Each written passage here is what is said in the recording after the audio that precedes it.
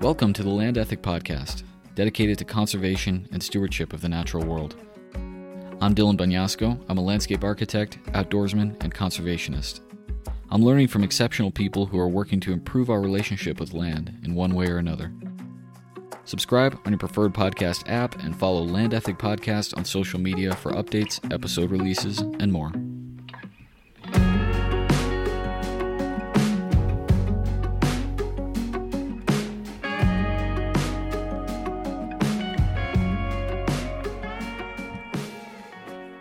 Dr. Jason LaBelle is a professor of anthropology at Colorado State University. He is the director of a research lab called the Center for Mountain and Plains Archaeology, and he serves as the curator for the Archaeological Repository at CSU. He specializes in the study of hunter-gatherers, specifically pre- and post-contact Native American cultures of the Intermountain West. He and his students researched the early peopling of the North American continent, including such topics as high-altitude and mountain archaeology, communal hunting, and lithic technology, which is a sciencey term for stone tools. We talked about some of the incredible archaeological sites found throughout Colorado that help tell the stories of the first people in the Americas. These sites include ancient hunting grounds and high mountain passes and camps in the plains, the oldest evidence dating back to over 12,000 years ago. Dr. LaBelle's research and his ability to communicate it to a larger audience opens up a window to our shared past, connecting us to an ancient story of survival. It's fascinating to speculate on the lives these people lived, and hard to imagine how they withstood it all. This has to be one of my favorite interviews to date, and you can be sure I'll be delving into anthropology and archaeology in future episodes as well. So thank you, Dr. LaBelle. Lastly, special thanks to some dude named Tom Richards, who left a really thoughtful and encouraging review on iTunes this week. Thanks, Tom. Here's episode 42. To set the stage here, can you kind of give me some background on yourself? Did you grow up in Colorado? Yeah, I moved to Colorado when I was a kid and kind of went to schools in Colorado and Wyoming, kind of got to know the mountains and plains pretty well, and ended up going to my undergrad degree was from Colorado State University, and then I went away to graduate school in Texas, and I had done a lot of work in the Northern Plains and never imagined I'd make it back to Colorado, but my alma mater actually hired me as a professor, and I've been there since 2005. Okay, nice. When did you start picking up old stuff? Yeah, I mean, if you spend a lot of time outside, you walk around enough, you see stuff on the ground, and kind of start off with fossils for me, and then when you start seeing like artifacts, historic artifacts, broken glass and barbed wire and things like that, and then start seeing chip stone from ancient native cultures. I mean, it starts to intrigue you, and like a lot of us, you're interested, but then you start looking for information, and there wasn't much that I could find, and so it kind of just piqued the interest. So that was me as a kid. I mean, I've wanted to do this for a very long time, just because everybody's really interested in treasure and shipwrecks and stuff like that, as was I as a little kid. But here I was in the high plains, about as far away you get from Florida as possible for Spanish galleons. But I still love the idea of searching for the past and trying to figure out what it meant. And so somehow I managed to make a career out of it. What's interesting, I grew up in Central Texas, and we had a little property on this limestone escarpment, and there were Cretaceous fossils all over the place from when Texas was underwater. Can you help me with the dates there? What is it, 100 million years ago? Yeah, the seas are coming and going. I mean, Colorado was under the water at the same time. Yep. Oh, wow. So I'm finding these ancient fossils, but for some reason, I'm always much more fascinated by more recent archaeological finds from people. There's something that just stirs your imagination much more when it involves human ancestors. Yeah, absolutely. And for me, it's like archaeology is a way to learn about these people and to really give them some stories that we might not know otherwise, and to really foster appreciation for them. And there really aren't many places on this planet that hadn't been used by humans, within the last 50,000 years. And so you kind of leave a lot of signatures all over the place, but you have to kind of have a subtle eye to be able to see them. And once you train your eye to it, as you probably know, I mean, that evidence is pretty widespread. But again, not necessarily appreciated by many people. Yeah.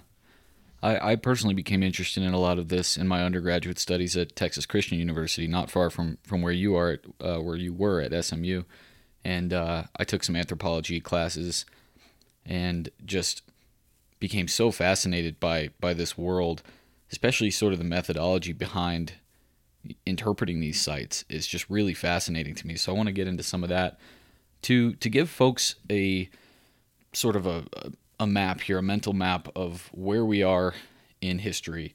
Can you lay out the periods of North American prehistory and where your focus lies in all of this? Sure. Yeah, you bet. I personally study the earliest peopling of the continent. So, archaeologists have argued this for a long time, trying to figure out the story of when people came into the continent, the direction, the locations, etc. Here in the interior in Colorado, we actually have some of the first sites that yielded this antiquity were found within 100 miles of Fort Collins and pushed that boundary back to about 13,000 years ago. And for decades, we thought Clovis folks were the earliest people in this continent, named after a fluted projectile point, a spear point that was first well documented outside of Clovis, New Mexico, out of gravel pits there.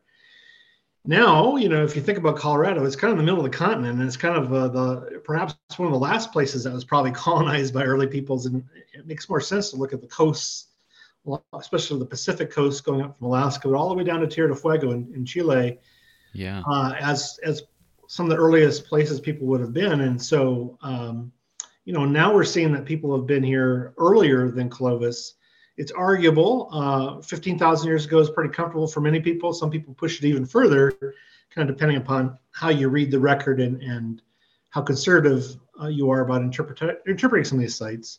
Native peoples themselves will oftentimes say they've been here since time immemorial. And 15,000 years is time immemorial. That's a long, long, long time ago. And so archaeology is just one way of telling this story. We deal with material culture, stuff that we could find and date in solid geological contexts. And so, boy, it's a needle in the haystack. We find things, but goodness knows there's things out there that we've never found just yet to kind of fully flesh out the story. Sure. But for my lab, though, I run a research lab at CSU, Colorado State, and we work on projects spanning the last 13,000 years. So we work on every different era, all the way through the 1860s, 1870s into the contact era when Colorado becomes a state. We have projects in all those different periods and then across all the different various ecosystems of Colorado, from the short grass plains way up into the high mountains above tree line and then all the way over to the canyonlands of western Colorado. So we kind of divvy up the state to kind of to research topics in different kinds of places. And that just gives us a lot of variety. It's a lot more fun that way and gives student opportunities to kind of work on some of these projects as well. To put it in context, how many generations is 15,000 years? How can we think about that? Yeah, I mean, if you think about, you're as an adult at 20 years old or so, you can start having kids. I mean, you can have them earlier than that, obviously, but if 20 years is your number, that's 750 generations. So that's a lot of great grandparents. And it becomes mind-boggling, to think about that because, the 19th century, the 1800s seems like a long time ago for most of us. And our ancestry gets a little fuzzy before that. We don't know much about our ancestors beyond the 1800s, most of us. And so that's the blink of an eye to an archaeologist in terms of time ago. That's just yesterday.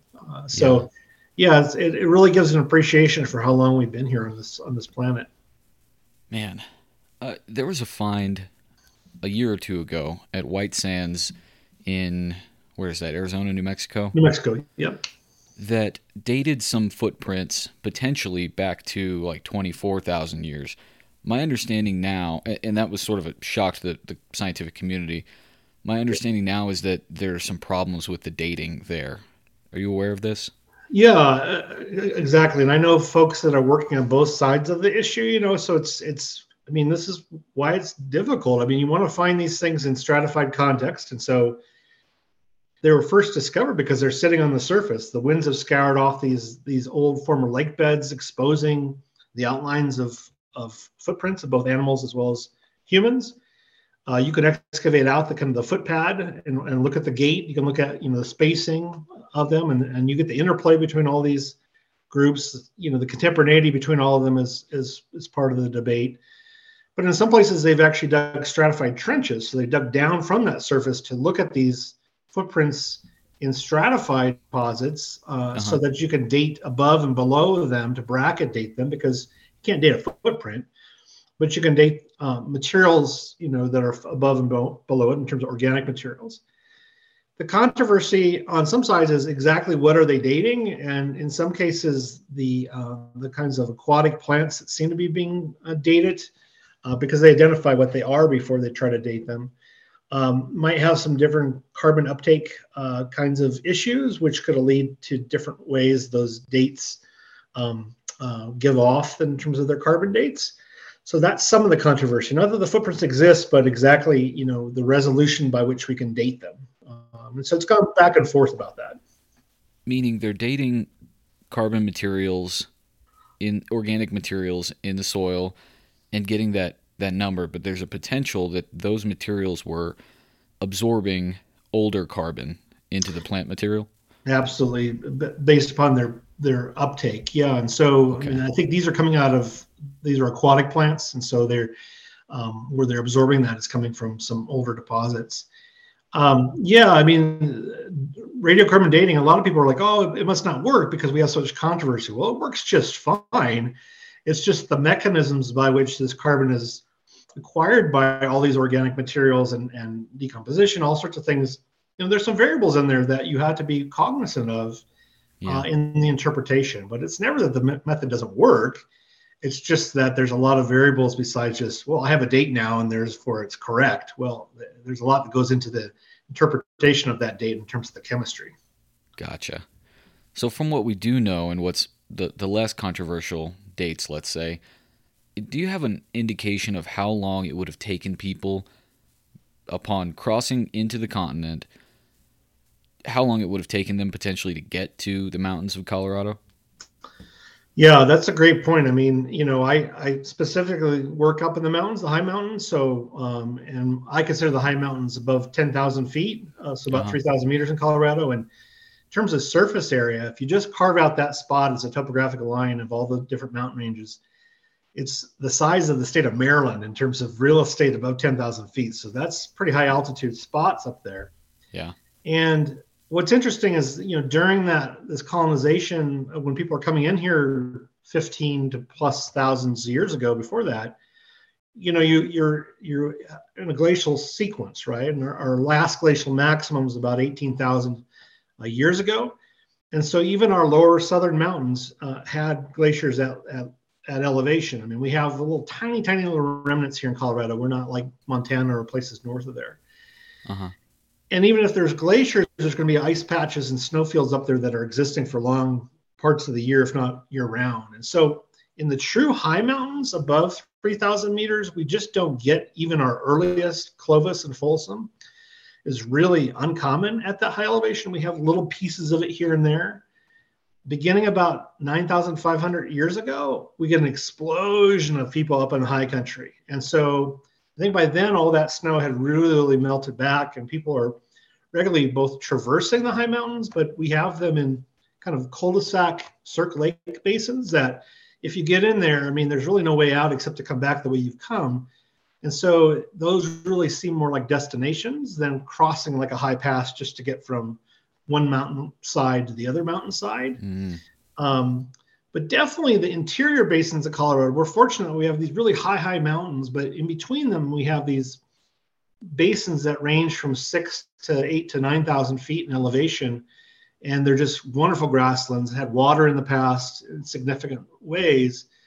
And so in the 19th century, when we had a lot of Euro-American exploration and mapping of this area, I mean, they were essentially saying these were the Serengetis of this part of the world, just filled with elk and antelope and pronghorn and deer and buffalo.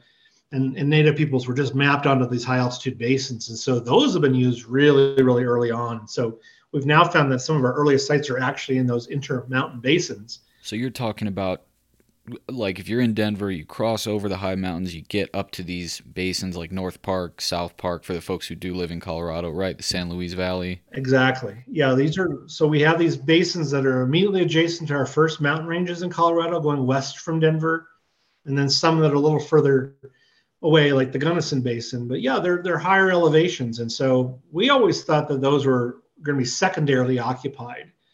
But now we have extensive evidence from nearly all of them of these earliest peoples using those high altitude basins early on, especially for the Folsom culture, which immediately precedes, or excuse me, comes after Clovis.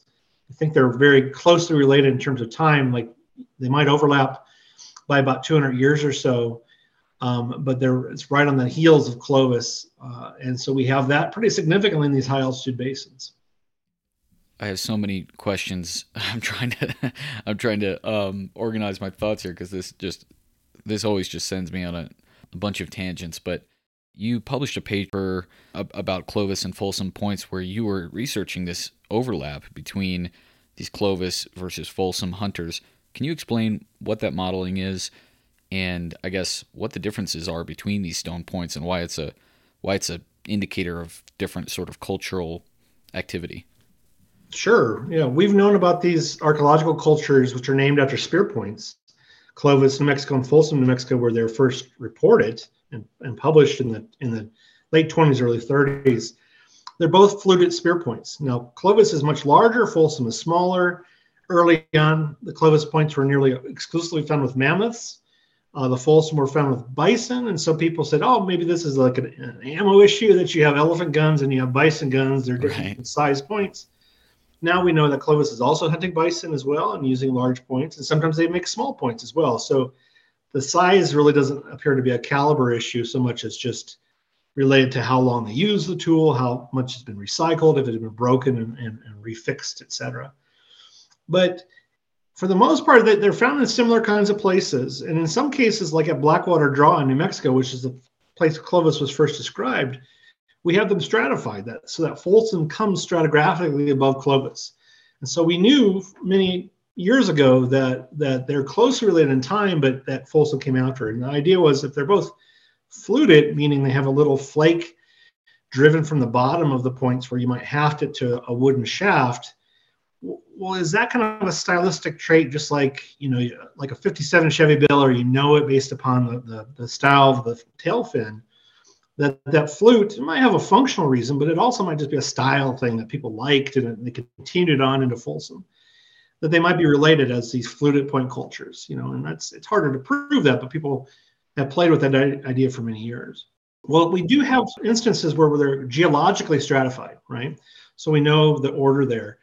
But in other cases, we just find a Clovis site here or a Folsom site there, and we obtain these radiocarbon dates. And recently this paper was one of several where we, and colleagues, and I'm a minor player in this whole debate, have been going back to sites and redating them, looking at just the animal bones themselves, because they can yield a higher precision and more accurate date about the occupation itself.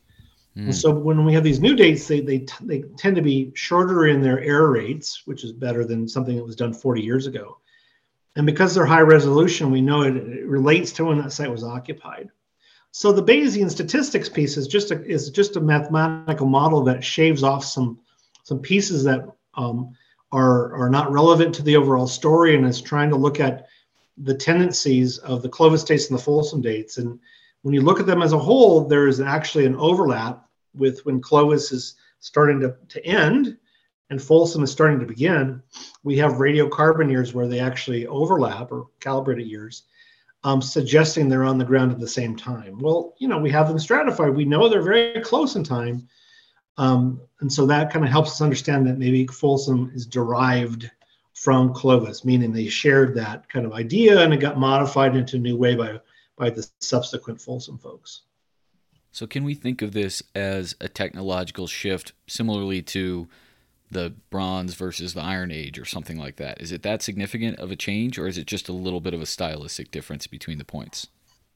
Yeah, I wouldn't characterize it as a major technological change, but I think that's a better way of thinking about it rather than a Clovis culture versus a Folsom culture. Oh, okay. I think these are more preferences.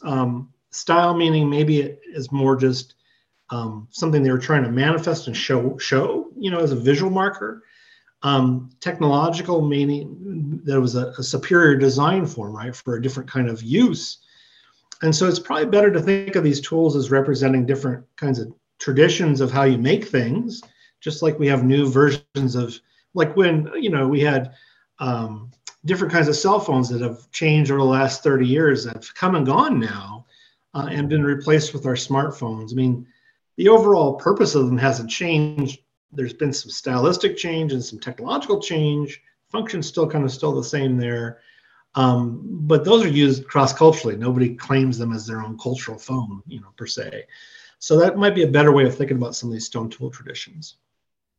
Within that context of the Clovis to Folsom transition, do we see an alteration of the way that they were hunting, or is it a continuation of use of the same hunting sites, the buffalo drives, are they doing the same thing with different tools? Oh, fantastic question. An age-old one too is, how Clovis moves across landscapes versus Folsom versus later paleo groups. And, again, this is what I study. And one of the things that changes for sure is that over that 4,000 year period from about 13,000 to 9,000 years ago, these folks love to hunt bison. And if they can get bison, they get them. It's not to say that's exclusively what they're eating, but that certainly is their mainstay. Even Clovis likes bison too. And what happens is that bison kills get bigger and bigger and bigger through time. So that, Folsom, the biggest one we have is a site called Lipscomb in Texas, maybe 55 bison there. By Cody time, several thousand years later, we have upwards of several hundred bison coming out of these bison kills. And there's massive Wow. bison kills. Yeah. And so is that about that herd sizes are changing? Is it meaning they're becoming more dependent on bison? Is it that group size of the humans hunting them is changing? Those are all questions that we ask of ourselves. The other piece too is like, where is that site on the landscape? And what we've noticed is that, river valleys, sites that are in river valleys or in foothills type settings at the edges of mountains tend to have much more diverse fauna. They tend to have lots of things like fire pits and things, suggesting that the people are there for long periods of time. And then places like uplands, like the high plains themselves, which are devoid of trees for the most part and don't have rocks to make stone tools, but bison love them. I mean, it's their happy place. Those tend to have big bison kills, but not the big campsites that go with it. So it's an idea that maybe they're going out there hitting those bison, slaughtering a bunch of them, getting as much meat as they can carry. They're going to dry it and then schlep it back somewhere else. But they're just not leaving as big of a human footprint in those places that would in a river valley, which, as we all know, I mean, all the major cities of the West are in river systems. And especially the wintertime, they throw all that fuel wood you need for keeping your family warm. So yeah, there's both ecological things going on as well as social things going on during this period. One of my favorite parts reading about the Folsom site is they can tell, from what I understand, the markings, the cut marks from the stone tools on the bone, which muscle groups these people preferred. Absolutely. They would leave pieces of the animals and prefer to take other things. Do you remember which parts they were taking? Yeah, I mean, it's so well known that we call it like a gourmet strategy that these early folks are just taking really good. I mean, you're dismembering at the joints, and so you're taking hind and forelimbs, and then doing some work on the backs themselves. But there's almost no marrow production. They're not breaking the bones open to pulverize to get the marrow packet out of the center cavity of the bones, and they're not breaking the bones and then boiling them in vessels or anything to get all that grease. And what's striking is even though these bison kills are so huge, they're minimally processing these animals as compared to about 3,000 years ago, 2,000 years ago. It almost becomes like a factory production in terms of the quantity the bones are getting pulverized and just boiled to get these greases, and then to make pemmicans to mix with berries, especially on the northern plains of Montana and Alberta and Saskatchewan, to make massive amounts of food that you could stabilize and put into the winter times. You always hear that people use the entire buffalo, but it wasn't true in ancient times. They would take the tongue, the organs, the back straps, whatever, and that's it, right? Or the quarters. Absolutely. Yeah. So 500 years ago, you would routinely will see the cranial portion of a skull being busted open on a bison to take the brain out. We presume for tanning and other kinds of purposes. But in some of these early sites, I mean, the topmost bones are butchered, they're disarticulated. So they're cutting the joints apart and and separating them. But as you go down into the bone bed, which is just this accumulation of all these animal bones and artifacts, etc., you'll get into intact carcasses that are still articulated that have not been butchered at all. So that meat was just left in the bone bed itself. And I mean, the thing is, I mean, when you have 200 plus bison, I mean, and you only have 20 to 40 people, or perhaps even 100 people, that's 2 bison per people or per person. I mean, that's an extraordinary amount of butchery as well as the meat itself. So, there was too much meat to deal with. This would have been, some of these would have been a really gruesome scene, right? A buffalo jump, let's say, where you've got a herd of buffalo that is driven off of a cliff. They're all at the bottom, broken bones, half dead, on top of each other. It would have been pretty pretty bloody, gory scene. Humans are coming in and finishing them off. You could see how some of the ones at the bottom of the pile never get touched. Absolutely. Yeah. And what's interesting about bison jumps, think about, what the arrows are doing for a bison. You don't need arrows really at a bison jump in quite the same way as other scenarios. So like the bison go off the cliff, you don't want it to be such a high cliff that they just completely damage all their organs and spoil the meat, rip the intestines open, etc. But you do want them to break their legs and such. And so in that case, arrows are going to finish off the animals, right? And you could retrieve the arrows as well. So buffalo kills or jumps, I mean, they do have points and arrows in them, and jumps tend to be later in time. We don't really see as much of that activity, although there are some cases we think of for paleo jumps. There are a couple, but they definitely occur a lot more frequently later in time. But there's another technique that people use to hunt buffalo that are called pounds, and where they build these giant wooden corrals that would use terrain and scent as to their advantage. And these wing walls will go out a tremendous distance. Animals would be kind of funneled into these kind of corrals, just like you think of modern stock, for cattle, for moving in for, say, branding or something like that. And as they get closer, they get into a corral, and now you have in this wooden corral a bunch of animals that are trapped. And in that case, they're pissed off, and now you need to dispatch them with arrows. Yeah. And so, for example, we have a bison kill north of town, north of Fort Collins, 45 minutes. We have 20 arrows in there, 18 bison, plus some fetal bison that had yet to be born. Wow. You go another 30 miles north of there, and we have a massive bison pound that the University of Wyoming excavated. And there are several thousand arrow points in that, and that's interpreted as a pound. And those arrows were just knocking off every bison that was walking around. From one event? Yeah, several thousand? No, it was used repeatedly. Okay. But they were pretty ticked off because, they weren't falling off a cliff and breaking their legs. They had to be dispatched a little bit differently. And so those jumps and pounds are very common kinds of strategies that we see definitely in the last 3,000 years, from Colorado all the way up to the prairie provinces of Canada. Pretty extensive use of those. You've done a lot of work on these type of blinds and game drives up at higher elevations, like you were talking about, above 10,000 feet. And it seems like people are using these seasonally during the rut, I would assume. Like, what do you know about how people were circulating through these mountains to these hunting destinations? Yeah, I mean, we're fortunate in Colorado that we have the greatest concentration of alpine hunting sites known in all of North America. It's wow, really the best sample in the whole world at elevation. We're talking above, most of them are at tree line or above, so 11,000 feet and higher. We've known about them since the 1870s. They were first documented then, and we've aggressively looked at them since the 1960s. And they're part of a worldwide phenomena like this corrals I was telling you about. Around the world, people have known how to gather game using these artificial fences in every continent except for Antarctica. We see them everywhere. Ours are at alpine, which are pretty interesting. And we have these wing walls that go out, in some cases, a half mile or so. They tend to be going with the wind, so the gathering basins is upwind.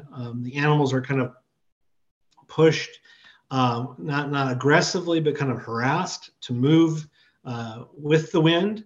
And they tend to move from downslope to upslope, so they turn and go up slopes. And when they come under one of these walls, the instinct is to not jump over the wall or walk over the wall. They tend to be somewhere between several courses of rock tall, so beginning at above your ankle to about knee high. And we have game drive cameras and other cameras on these systems. We've seen animals, using them in modern sense this way as well. When they see that wall, they turn and they start walking along the wall. And again, this is down from the wind and up the slope. They're going up slope for protection.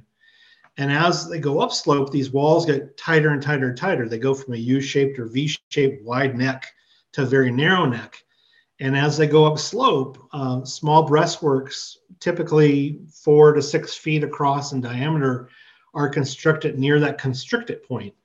And we've been able to map them and do all sorts of cool spatial statistics on this. And they're all clustered there.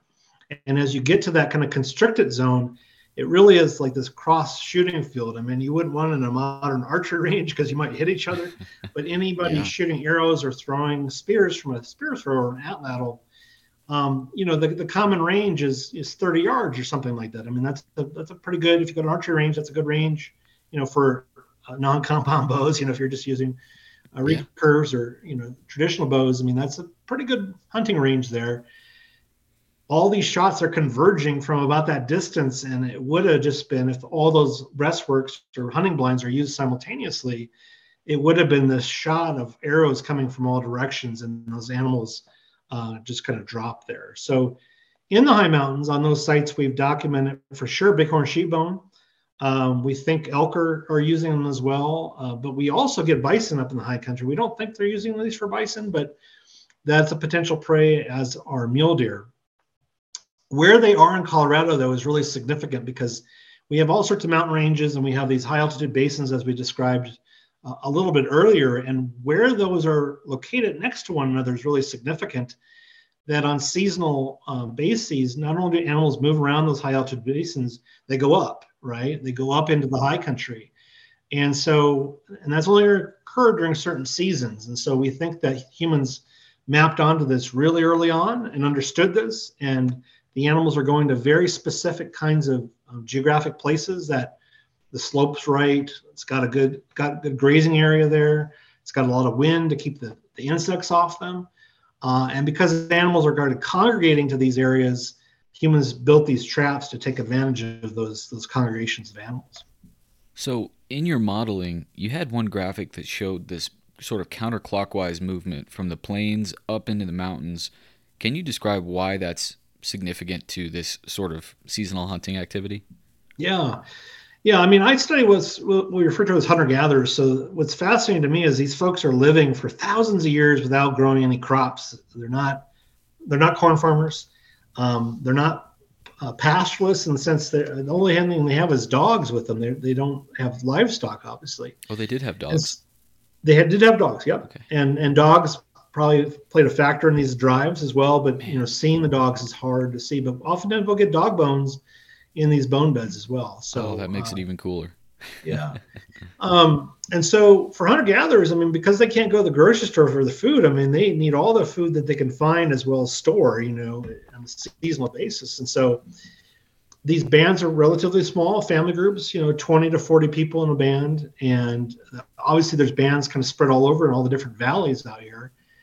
But after a while, you start to burn out your food patch. I mean, you can eat the plants in a local area, and then you're sending off your kids and younger folks to do hunting at progressively farther distances away from your camp. But you basically blow out your food patch, and they move. And so depending upon the richness of the environment, and we know this cross-culturally around the world, groups are moving upwards of 6 or 7 times a year in terms of moving their whole residence. Wow. In pretty rich food environments, in poorer environments, it's almost like Pac-Man is how I describe it to students, that they're just constantly moving on a week to 2 week basis to a new food patch.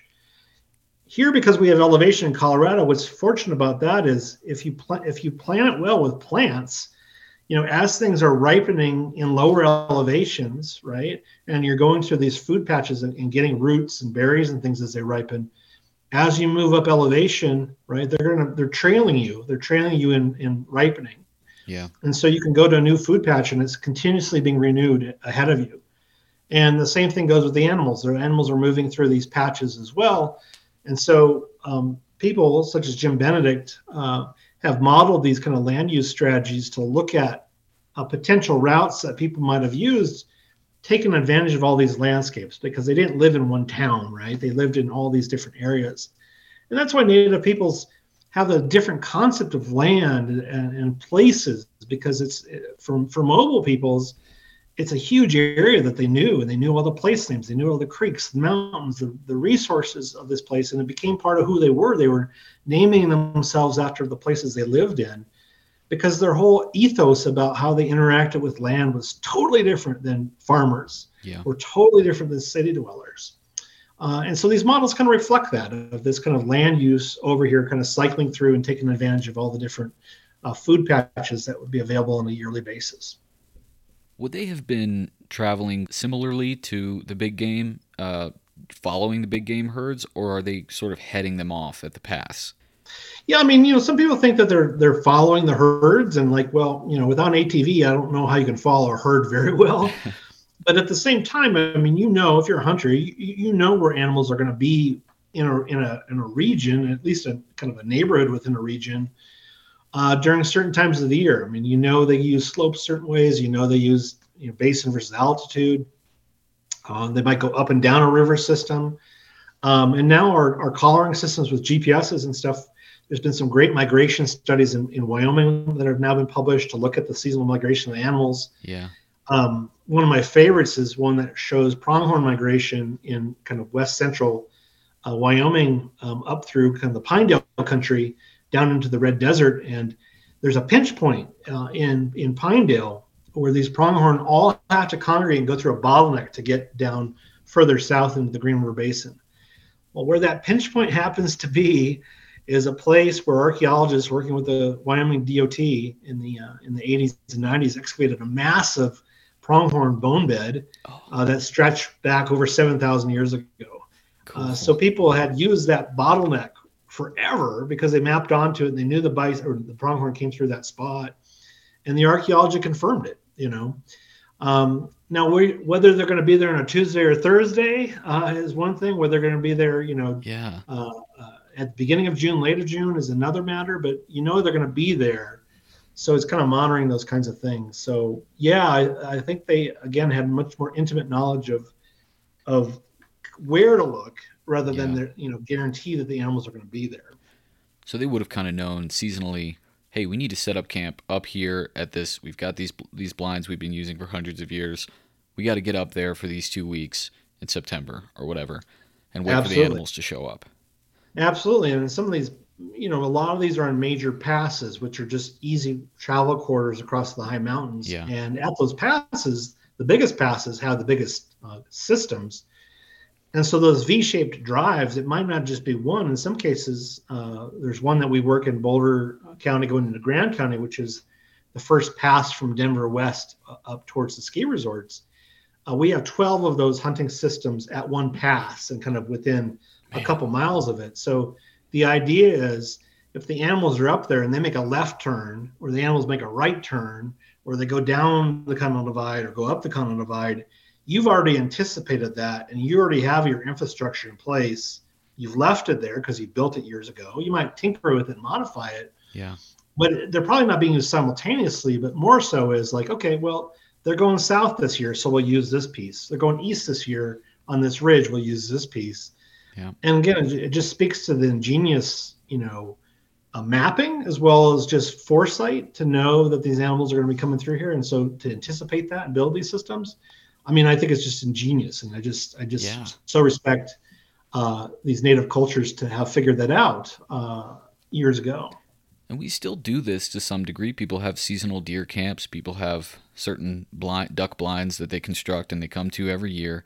But for it to happen on this scale, both physically this scale and then this temporal scale for so long, to come back to these places that are so remote. I mean, if you spent time up in the alpine areas, it's not hospitable. It's not a great place to be. So I just love the tradition of coming together here. And one of the things that you were saying in one of the videos I watched was that this potentially could have been a convergence of different bands from different watersheds, even coming from different parts of the mountains, every year to hunt together in this place.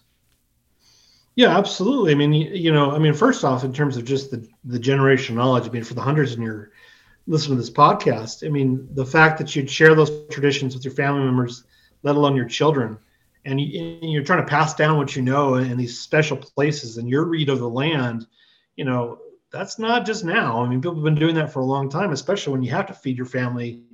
You know, that is how you feed your family. I mean, how important that would have been. And then the other piece is, we've lost touch with this, I think, in our Western society a lot, but just the idea of coming together and sharing, the common yield, right, from one of these events.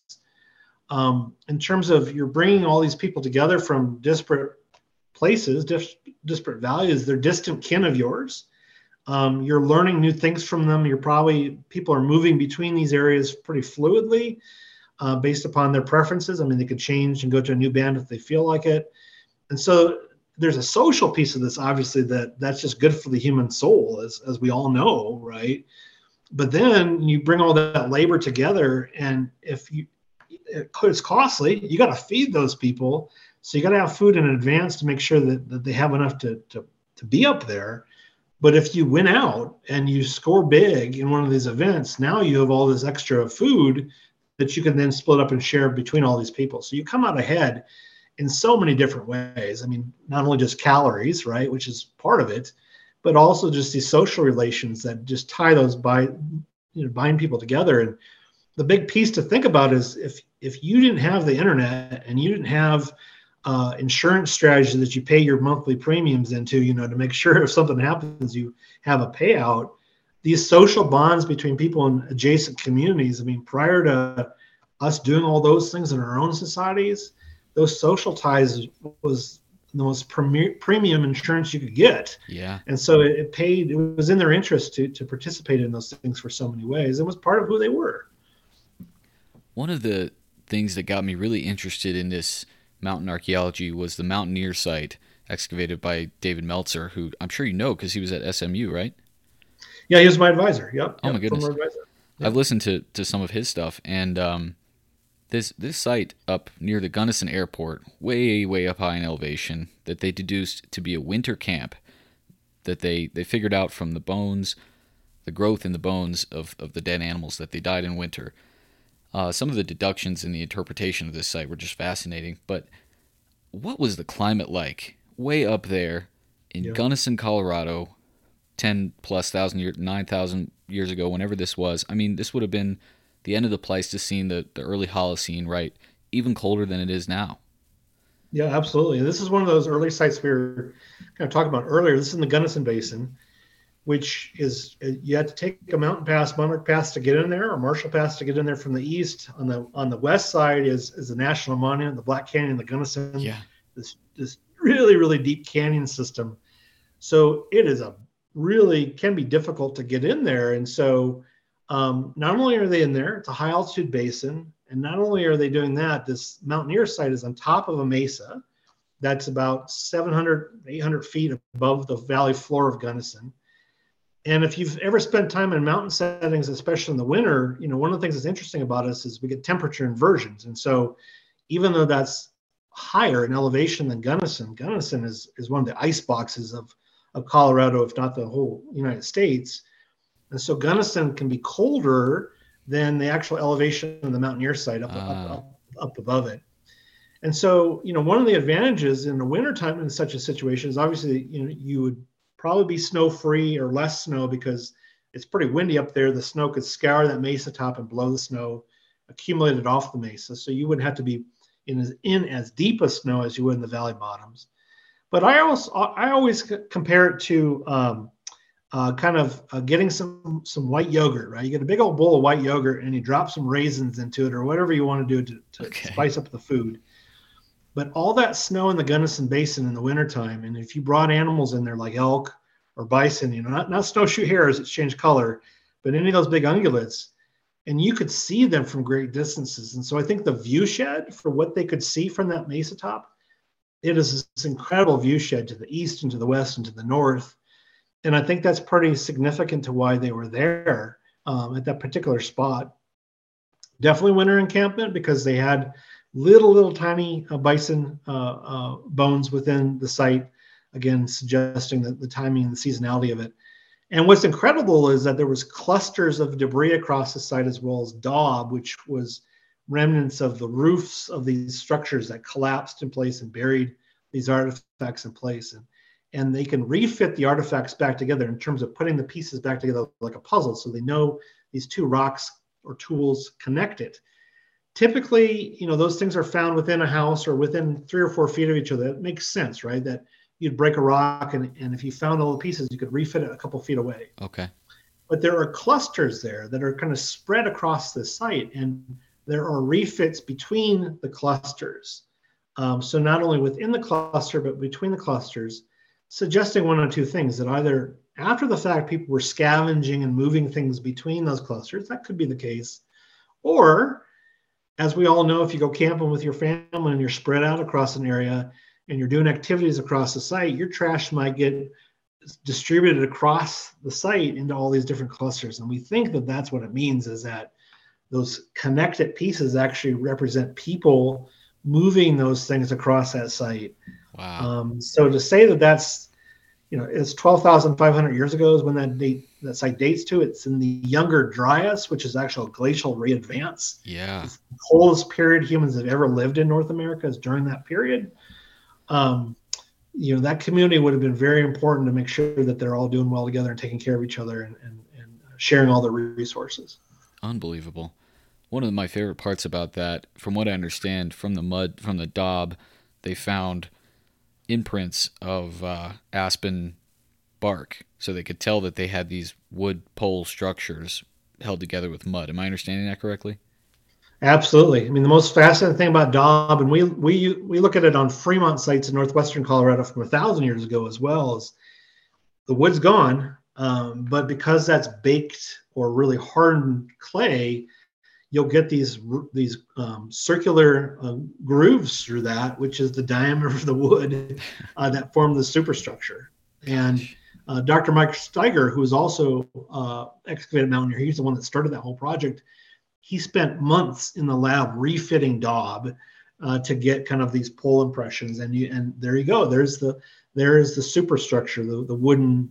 Think about a dome tin or in some cases like a teepee of the wood that you need to build it. Well, there's the diameter of those wooden pieces. Man, that is so exciting. So you're talking about 12,500 years ago, Younger Dryas. I'm sure you're familiar with some of the new ideas about the Younger Dryas impact theories and the potential for cataclysmic impact. What are your thoughts about all that as it relates to the archaeological record? Yeah, so we have a couple things going back to that Clovis Folsom kind of transition, which is really famous here in the plains. I mean, we have in the Plains and Rockies probably some of the best records of that because we have stratified sites, anywhere in North America. It's a really, really robust, rich record. We have really good bone preservation here as well as compared to other portions of our continent. So we're in a special place to study this. During Clovis times, at the end of Clovis times, we have extinction of a lot of species. 35 genera or megafauna species go extinct, or 35 genera, of megafauna go extinct. This is mammoths, mastodons, carnivores that go with it, giant ground sloths, etc. They go extinct. They no longer exist in the archaeological or paleontological record after Clovis. It's always been a debate, like, well, did Clovis kill all of them? Did they knock off every single one of those species? Well, what we know now is that the radiocarbon dates suggest that they're dying off at different rates. Some things like mammoths and mastodons last to the very end. I mean, they do go out at the time of Clovis, but others, we have a little spottier record. Part of it's because we don't have as many of those animal bones preserved as compared to other kinds of things. But Clovis has always been seen as a major culprit of this, as one of the major players. Now, part of that was the idea that for many years we thought Clovis was the first people into the continent. So it was a really pretty interesting, novel idea that humans showed up. These animals had never seen humans before, and humans just knocked them off. And mammoths and mastodons are slow breeders. Yeah. You could easily knock off slowly reproducing fauna faster than, let's say, rabbits, for example, right? But if we have people here now that are here 15,000, 20,000, 25,000 years ago that kind of kind of puts a dent in that kind of question as to, well, did Clovis really do it, or did they just finish off what was left? Mm. What's the role of these earlier peoples with some of these extinction events? We also have that transition to Folsom. Like, what causes that change between those projectile point styles? At a lot of Clovis sites, we have a geological level or geoarchaeological sedimentary level that's been referred to as a black mat. This highly organic rich kind of deposits found on many Clovis sites, not all of them. And that's always been thought of, well, what does that represent? You know, is it a plant-rich kind of environment? Is it some other way that this carbon is accumulating into these soils? And so people have come up with lots of reasons for how these animals went extinct. And so a recent kind of hypothesis that was proposed in the early aughts, like 2007, 2008, something like that, was that we had a comet that exploded above in the atmosphere. So it wasn't an impact necessarily, although the pieces were an impact in eastern United States or eastern North America at the time. And this caused widespread changes in vegetation, oftentimes due to fires, right? And this led to those extinctions. And so people have looked for particles within this black mat, these soils, right, to see if they're of extraterrestrial origin, just meaning they're not from the Earth's own planetary system in terms of minerals here. And so some people have argued that this is we have concentrations of this in these deposits that suggest that this hypothesis is true. It's gone back and forth in terms of proving or trying to prove and disprove whether that's actually what's going on.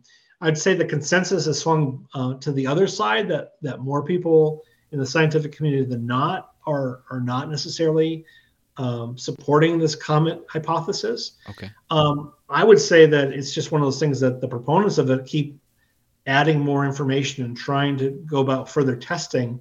Yeah. And that the community just has to keep an open mind and evaluate each new test as it comes forward. It's pretty debatable, though. I mean, people have really entrenched themselves on sides on it. It's exciting to think about, especially when it's tied to oral histories of global flooding and these sorts of things. They paint an exciting picture, but I understand there's two sides of the argument always. Yeah. Well, and talk about, I mean, we know there was massive floods at the end of the last ice age. I mean, the Badlands up in the Columbia River Basin in Washington State. Yep. These floods must have been of just catastrophic size. And obviously people witnessed them, and so, catastrophe was real. It did happen in the past. Yeah. A couple more questions here for you. You talked about the bone preservation being exceptionally good here. I, like many people, was probably surprised to hear that there's so much preserved evidence up in the alpine country. What are the conditions for archaeological preservation that are ideal? Because you always hear about bogs and anaerobic environments. Is it the same up at high altitude? Yeah, great question. I was talking about bison bone beds and mammoth bone beds in the plains. I mean, we have them really well preserved below, say, 7,000 feet. Okay. And oftentimes it's because they were fairly quickly buried. And so that leads to their good preservation. And then lack of erosion later in time has certainly helped in many ways. And our soils aren't acidic. We don't have the forest soils that places elsewhere have. So the plains are their own unique kind of system. They're one of the best preserving systems in all the world. In the alpine, though, like on these game drives, it's tough because there's no trees up there. We're above the tree line. It is windy as heck. Yeah. And so we don't have much deposition of dirt except in the breastworks themselves. The breastworks will actually accumulate sediment because they're kind of stopping the wind. The breastworks you mean are the little hunting blinds that are constructed? The little hunting blinds. Okay. Exactly. So most alpine archaeological sites don't have much depth to them. And so bone preservation is pretty spotty in sites in the alpine unless it's relatively recent, within the last 500 to 1,000 years. Prior to that, it's hard to get bone from much older sites.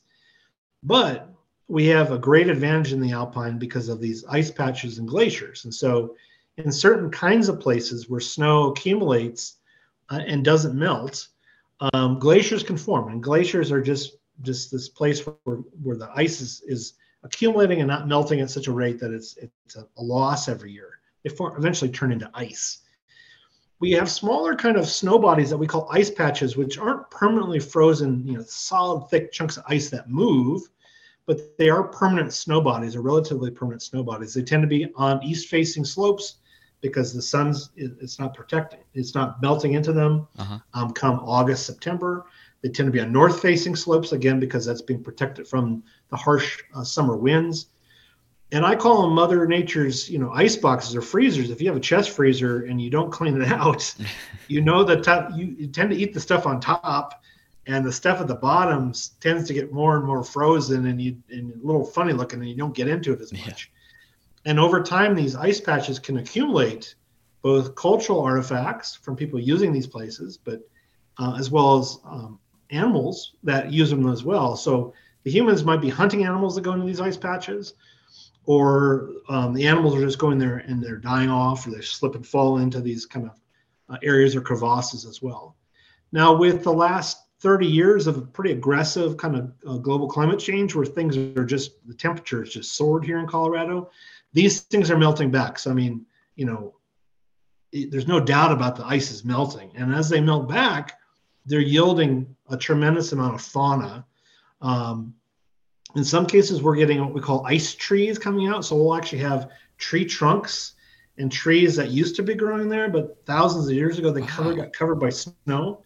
And then were buried and have been buried for all those thousands of years and are now reemerging. And what's amazing is those trees are actually above tree line today. So it tells you those trees, when they were alive, were growing in a warmer environment than the present day because they're at a higher elevation. Wow. And so now they're coming out. So we have a whole series of these 4,000-year-old ice trees. What are they? Are they similar to like fir trees? Yeah, exactly. I mean, they're similar to the things that are growing at tree line today, but they are several hundred feet higher in elevation. So, for them to get up there means that the tree is overall were growing at a higher elevation in the past. So they're cool paleo-environmental signatures. We have several cultural sites in Colorado that we found, my research lab has found, where we found stone tools in these ice patches where we think people are hunting animals, including a bison. We have a bison with a stone tool near it. We don't have it in the rib cage or something, up on one of these ice patches near a major pass, near I-70 of all places, the major highway that cuts our state in two. But in places like the Yukon or Alaska, or even in Norway, which is the most spectacular examples, their ice patches are yielding just extensive amounts of human hunting and traversing at these places, especially Norway, where they're getting hunting sites, they're getting Viking swords, they're getting tunics, they're getting dogs with leashes around their necks still, all several hundred, if not thousands of years old, documenting that story of traversing these alpine countries. They're lower in elevation, obviously, in Norway, but still Arctic environments. So we keep searching our mountains for these, but a little bit different. Ours are mostly paleobiological, helping us reconstruct the past. Many of them, though, have had bison remains in it, which is amazing to think we have bison at elevation traversing these highest ranges at 12, 13,000 feet. And we always used to think those must be refugees from the 1870s that ran away to get up the mountains to avoid all the hunting. We have them over 3,000 years old now up in the mountains of Colorado, suggesting they were living up in that elevation a long time ago. Moving forward in time here, what do we know from the more recent peoples that lived here, the Ute peoples? What do we know about their oral history and how it relates to what you're finding? Is there continuity there? Yeah, that's a great question. And again, I just want to emphasize that archaeology is just one side of this story, and it deals with material culture. And so, like, if we find it, we can talk about it, but it's certainly incomplete, right? Right. And so Native peoples themselves, the descendants of these people that occupy these mountains are another source of information, and their stories are oftentimes similar, but sometimes different than the things that archaeologists have to say. And it's really in the blending of them together that a more robust story can be told. And so many of the things I've been talking about are the traditional homelands of the Ute people today, which are, there's 3 different Ute tribes that live in Utah and in Colorado on reservations. They live off reservations as well, but they were given reservation lands in the 1860s and 70s. But they are parts of the descendants of 12 different bands of Utes that lived in Utah and Colorado in the ancient past. And where those folks lived, I mean, their epicenters were in the bottom valleys. So you live in Glenwood, so that the Colorado River Valley from Glenwood down to Grand Junction is an ideal place for people to live. Yeah. For good chunks of the year, and they can go up to the high country, which is adjacent to it, and pop back down. Up on the Yampa and the White River to the north towards Meeker, there's another good area. Down by Montrose on the Gunnison is another great area. And so these bands kind of set themselves up on specific areas. One was in the San Luis Valley, one of these high altitude basins, for example. So they were certainly traversing these mountains and using them in similar ways as I'm describing to you today, in terms of their stories about their kind of mythology and kind of their creation stories. I mean, we get some similarities there in terms of the things that they did for their subsistence. I mean, they were doing similar kinds of activities as well. So yeah, I think there's a good match between those. What's challenging is as we get farther and farther back in the time, cultures don't necessarily leave a business card to tell us who they were. And oftentimes we just have broken stone tools, maybe some pottery within the last 2,000 years and some bone tools, et cetera. And as we get farther and farther back, who these people were other than native people, they were indigenous people. It's hard to say to label them a specific group of people. And so that can get difficult because archaeologists tend to be a little more vague about that. And we use terms like Clovis and Folsom, but we don't know what tribal group used those things. And so that could be challenging because we want to give all the credit to native peoples for living here for thousands of years and all the wonderful things that they and their families have done. But the material culture makes it difficult for us to talk about specifics. And so that can be challenging in some ways, if you understand what I'm saying. Yeah. No language, no evidence other than stone. It makes sense. Well, yeah. Dr. LaBelle, this has been really fascinating. For folks like me who have a million more questions and want to keep learning about this stuff, where would you like to send them? Websites, any books, anything like that? Gosh, there's so much. I mean, two books I'd recommend if you enjoyed the Folsom material we talked about, like Mountaineer. There's a wonderful book on the Mountaineer site and another book on the Barger Gulch site, both in Colorado, both Folsom sites recently excavated, that talk about these ancient people living in these intermountain basins. They're both on Amazon, written by colleagues of mine. They're wonderful places to look. In terms of some of this mountain archaeology, I mean, obviously you can look at things like academia.edu or ResearchGate, where a lot of my papers are available for download for folks to take a look at those kinds of things. We have a wonderful Ute museum in Montrose, Colorado. So if you're on the Western Slope, it is dedicated to the Ute culture. And so that is a great place to visit. Some fine museums, the Museum in Northwest Colorado in Craig, the Museum of Western Colorado in Grand Junction, and History Colorado in downtown Denver are places I'd recommend as well. So yeah, lots of good things out there for you to take a look at on the web or in person. And what is your research group called? The Center for? Yeah, my research group's the Center for Mountain and Plains Archaeology, which is grant funded, and we work with undergrads and grad students and volunteers throughout all the different ecosystems in Colorado and beyond. I love it. Well, thank you so much for your time, Doctor. This is awesome. I hope sometime we can follow up. I'd love to, if you need a volunteer to carry things up into the mountains or anything like that, I'd love to play archaeology for a day. I think if I had a different career path, it would have been similar to yours. This stuff is just so fun to think about. Oh, thanks so much. I mean, it's a privilege to do this work. I'd much rather take the help carrying it up the mountain than down the mountain. It's a lot easier going downhill. But yeah, we're always happy to chat about these topics and share this knowledge. Cool. Well, thanks so much. Okay. Have a good one. Talk soon. Bye.